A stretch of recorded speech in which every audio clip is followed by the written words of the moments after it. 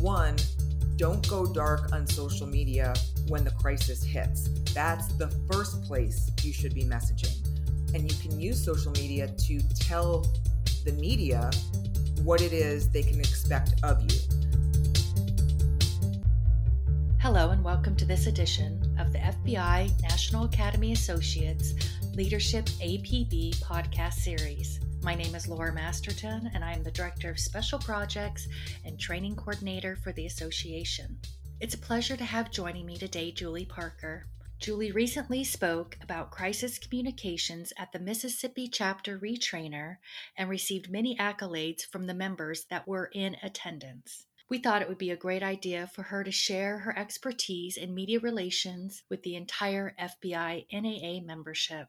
Julie, thank you for joining me today. Would you mind sharing a bit about your background with our membership? Certainly. Thanks so much for having me. I'm a big fan of the FBI NA. I've been a guest lecturer there since about 2012 and have gotten to know so many members of so many sessions. So it's truly an honor to be a part of this podcast. My career in journalism really started in the Washington, D.C. region. I spent 13 years there as a reporter and an anchor. The time frame when I was there spanned essentially from the 9/11 terror attacks through the Beltway sniper and beyond. And in between, I covered a whole host of local news matters, fires, homicides, water main breaks, fatal car crashes, you name it, teacher strikes, covered it all, and really got to hone my skills that I took from the newsroom and then later applied to my now career working as a small business owner focused on communications. And I got into the world of law enforcement media relations directly from my time in the newsroom. So in 2011, I finally gave in and relented to some pretty persistent chiefs over at the Prince George's County Police Department. And I decided to take a role as their director of their Media Relations Bureau. And I was promised it was a government job. And unlike the world of news, I would have holidays off and I'd get to spend more time with my family. And maybe that was the intention, but I did wind up for the next 5 years working virtually every night, holiday, and weekend because I felt very passionate about getting this job done right.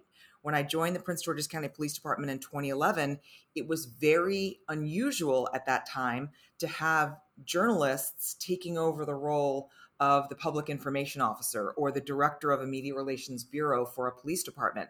So I felt very responsible for getting it right. And I probably worked more than I should have, but I think we did a really pretty remarkable turnaround in the perceptions of our police department as a result of all of that hard work. I spent 5 years there, and during that time, that's when I started coming down to Quantico and guest lecturing at the FBINA. I also started working with the Center for Homeland Defense and Security. That's part of the Naval Postgraduate School. And to this day, I go around the country to various jurisdictions and work with a team of subject matter experts and talk these jurisdictions through what kind of crisis could hit them and how prepared they are to deal with that from the perspective of my sphere, which is crisis communications, media relations, and social media. After spending 5 years at the PGPD and doing those other things on the side, I then went to the Fairfax County Police Department in Northern Virginia. I spent 2 years there helping them become a more transparent police department and gaining trust within the media and the community following a very high-profile officer-involved shooting that they dealt with prior to my arrival. After 2 years at the FCPD, I joined the International Association of Chiefs of Police as an employee.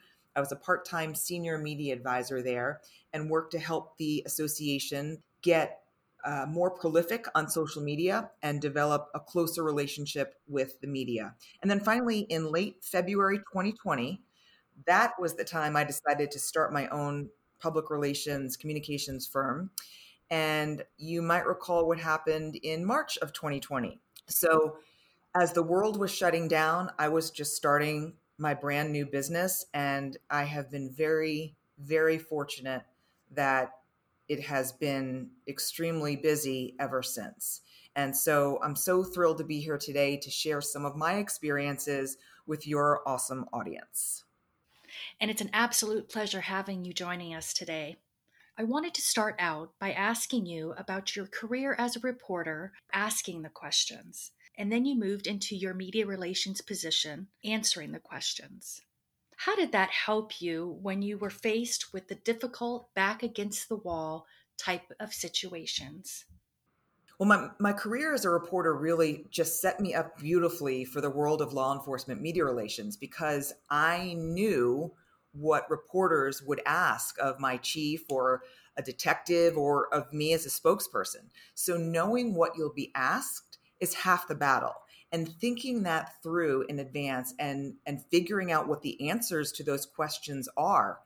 One, can you answer them? Two, do you risk jeopardizing an investigation if you answer them fully?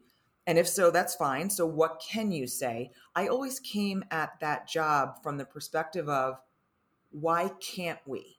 If I wanted to put out information and someone in the department said, no, we can't, my respectful response was always, why not? And I meant that truly. I wasn't being difficult. I meant I needed to understand what the answer was. And if the answer was something law enforcement related that I just didn't have the experience with yet, and the head of homicide said, if you say that, only the suspect would know that information and you're going to tip him or her off, then I got it.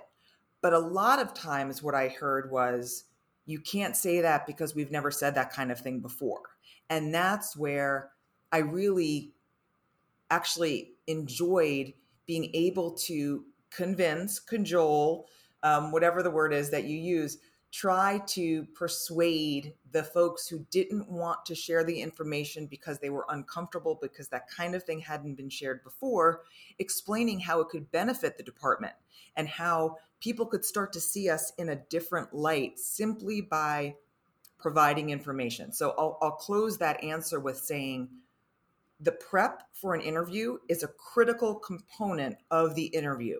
Whenever possible, never just say yes to an interview and then respond out front or wherever you do the interview 15 minutes later without being prepared. Know who that reporter is, know where they're coming from, take a look at their social media feeds so you get a sense of how they report the news. Are you seeing any obvious bias in their reporting? Because every tweet is a representation of how that reporter thinks, what they decide to share. And so that's really good intel before you go into an interview. And then obviously coming to the table, thinking through what questions you might get asked and how to best answer those. Julie, even being fully prepared for an interview, I'm sure you've received some negative or harsh criticism in your approach. How did you handle that? Sure. So part of my answer is going to go back to my answer to the first question, which is don't go into an interview blind. You need to know, whenever possible, if you get into one of those situations where you've got a wall of cameras and reporters at a breaking news scene, you're not going to get the opportunity. But whenever you have those one-off requests for interviews, really dig deep into who that person is and where they're coming from and the potential bias of the organization that they're coming from. That intel will help prepare you, get your mind wrapped around what kind of interview this might be. Is this going to be an ambush style interview? Is this going to be the kind of interview where the reporter is looking to make a name for himself or herself? Is this going to be piling on to an already negative situation that you've had? Part of the decision about whether or not to grant an interview is, well, we've had experience with this reporter before. We know this reporter is not fair to our agency, that they come to any story with a particular bias or bent. So perhaps this reporter gets their questions answered in the form of a statement. And so even thinking about the kind of method that you use to give information to the media is important, because not all reporters and not all media outlets are created equally. And so therefore, your response to them should also be weighed heavily as to exactly how you should respond. You touched on different types of methods to use with reporters. With that in mind, what do you think the biggest challenge is currently for police department public information officers? I would say, and I work in this space and I'm friends and colleagues with many people who do this, so I know that I am biased about this. I would say they have one of the hardest jobs today. The level of hatred on social media is not something that you can easily brush off. If your department is not in the spotlight for something that's gone wrong, whether it's your department's fault or not, but you are feeling the brunt of social media, that weighs on the person or the people who are responsible for managing the department's brand, for managing that reputation. And the folks who do that job are so dedicated to it, to the cause. And that's why you'll find people working 7 days a week while they'll be in line at the grocery store checking Twitter to see what kind of response they're getting to their latest tweet, and why they literally lose sleep over a high profile incident and how to properly manage it. There is a lot of negativity against law enforcement right now, no doubt about it. Everyone feels it. It's affected so many things, to include recruiting. But understanding the audience where you serve and understanding where that negativity comes from is very eye-opening. Sometimes that negativity is from halfway across the country. And yes, you may have a Facebook post with, let's say, 100 likes, but then you get 200 comments. And the majority of those comments, if you dig deep, are coming from outside your jurisdiction. They're from the East Coast or the West Coast or the Midwest or someplace where you are not.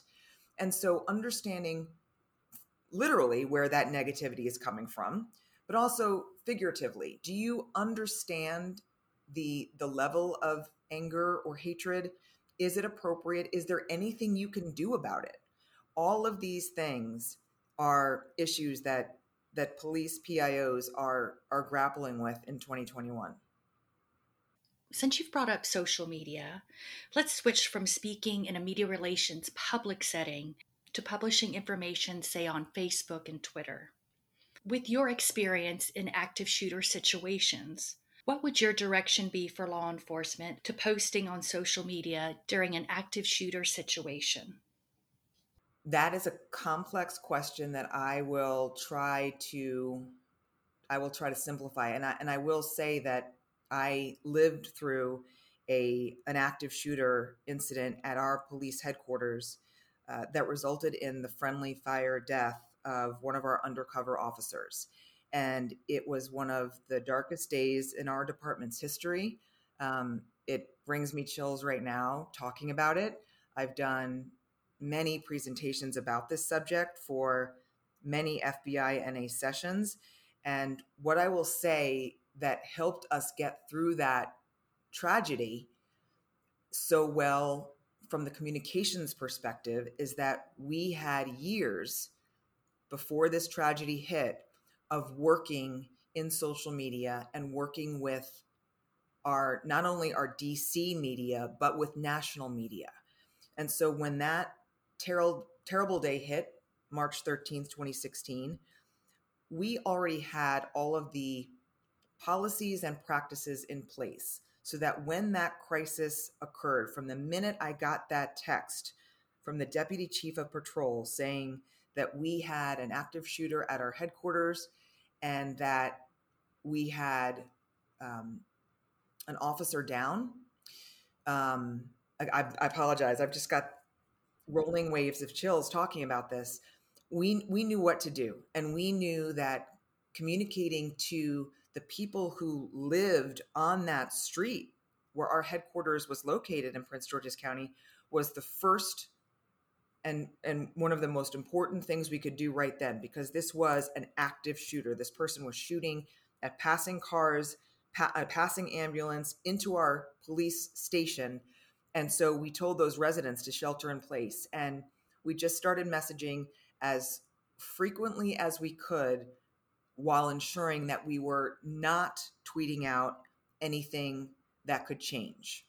So tweet what won't change is one of my frequent mantras, because you may know a lot of things when the tragedy hits, when the crisis hits, but it doesn't mean that you have to say all of those things that you think you know right then. You can build your communications about this event one tweet at a time. And I keep referencing Twitter because Twitter really is the ideal social media platform to use when there is a crisis. I know a lot of departments across the country, their first choice for social media is Facebook. And I understand the reasons behind that, but I always encourage departments to get on Twitter as well, because when you have an unfolding situation that could be over the course of 45 minutes or an hour, could be 4 hours, could be a day, whatever it is that you're dealing with, Twitter really is the appropriate platform to push out multiple messages. First of all, it's where journalists will go to take your message. And many, many community members of yours will use Twitter as a news feed. And so if you post to your Facebook page that you will be updating there rather infrequently, and that they should turn to your Twitter feed to get the latest information, that's the course of action that I recommend. So, one, don't go dark on social media when the crisis hits. That's the first place you should be messaging. And you can use social media to tell the media what it is they can expect of you. So give them a warning, say we're going to have a news briefing at the corner of First and Main at approximately 2 this afternoon. This is where you should park. This is where you should stage. This is where you should go. And then should that news conference time slide, you can use Twitter as a means to communicate. We're pushing back the news conference. We're hoping to be there in the next hour or so. Julie, for a final takeaway, what do you feel is the best way to positively shape the reputation of an agency during any type of communications with the public? I think it's important to know that whoever is in charge of your department's communications, your social media, media relations, what have you, that person who holds the phone or who holds the computer and is in charge of your username and password for your social media platforms, you need to have the utmost confidence in that person. That person needs to have emotional maturity. They need to be able to handle what's going to come at them at social media. And I say that because it really can wear a person down.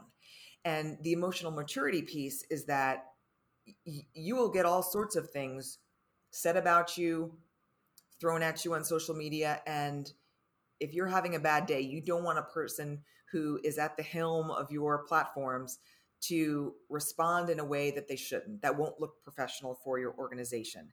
And even if we're not talking about a crisis, every Instagram post, every Nextdoor post, every tweet, whatever it is that your agency is pushing out to the public, to include a news conference, that needs to be approached from the PIO's perspective, that we want the spelling to be right. We want the punctuation to be accurate. We want our visuals to look the best that we can. If we're showing one of our cruisers or we're showing some of our command staff, we want that cruiser clean. We want our command staff looking sharp. Everything you push out to the public is a representation of your brand. And thinking about even the location of your news conference, think about what's in your background, because that sign behind you, or, ideally not this, but that porta potty that is off in the distance but is behind you when you're holding a news conference, all of those details will matter. And it shows the public that you're taking care of the look and feel of your department. And so I can't overemphasize the point that there's so much work involved in getting it done right, and having your best possible team as your representatives is really important. There are departments in the country where someone gets in trouble for something and they're sent to public information. And what I always say about that is, do you want your disgruntled employee responsible for your department's image and answering media calls about your department? I would argue you want your best and your brightest in that, whether it's a job for one PIO or whether it's a bureau of 10, you want your best and brightest, if at all possible, in that space, because law enforcement, media relations, and social media has become such a critical component of police work. I could not agree with you more, Julie. Thank you so much for sharing your time and expertise with us today. It was an absolute pleasure to be able to speak to you. Thank you so much for having me. I really appreciate the opportunity. And I am sure a lot of our chapters would benefit from you speaking at an upcoming retrainer. To get in touch with Julie, please go to www.julieparkercommunications.com. Thank you for listening to this month's episode of Leadership APB. Please be sure to join us on the first Wednesday of every month for the latest episode of our podcast series. Until then, please stay safe and be well.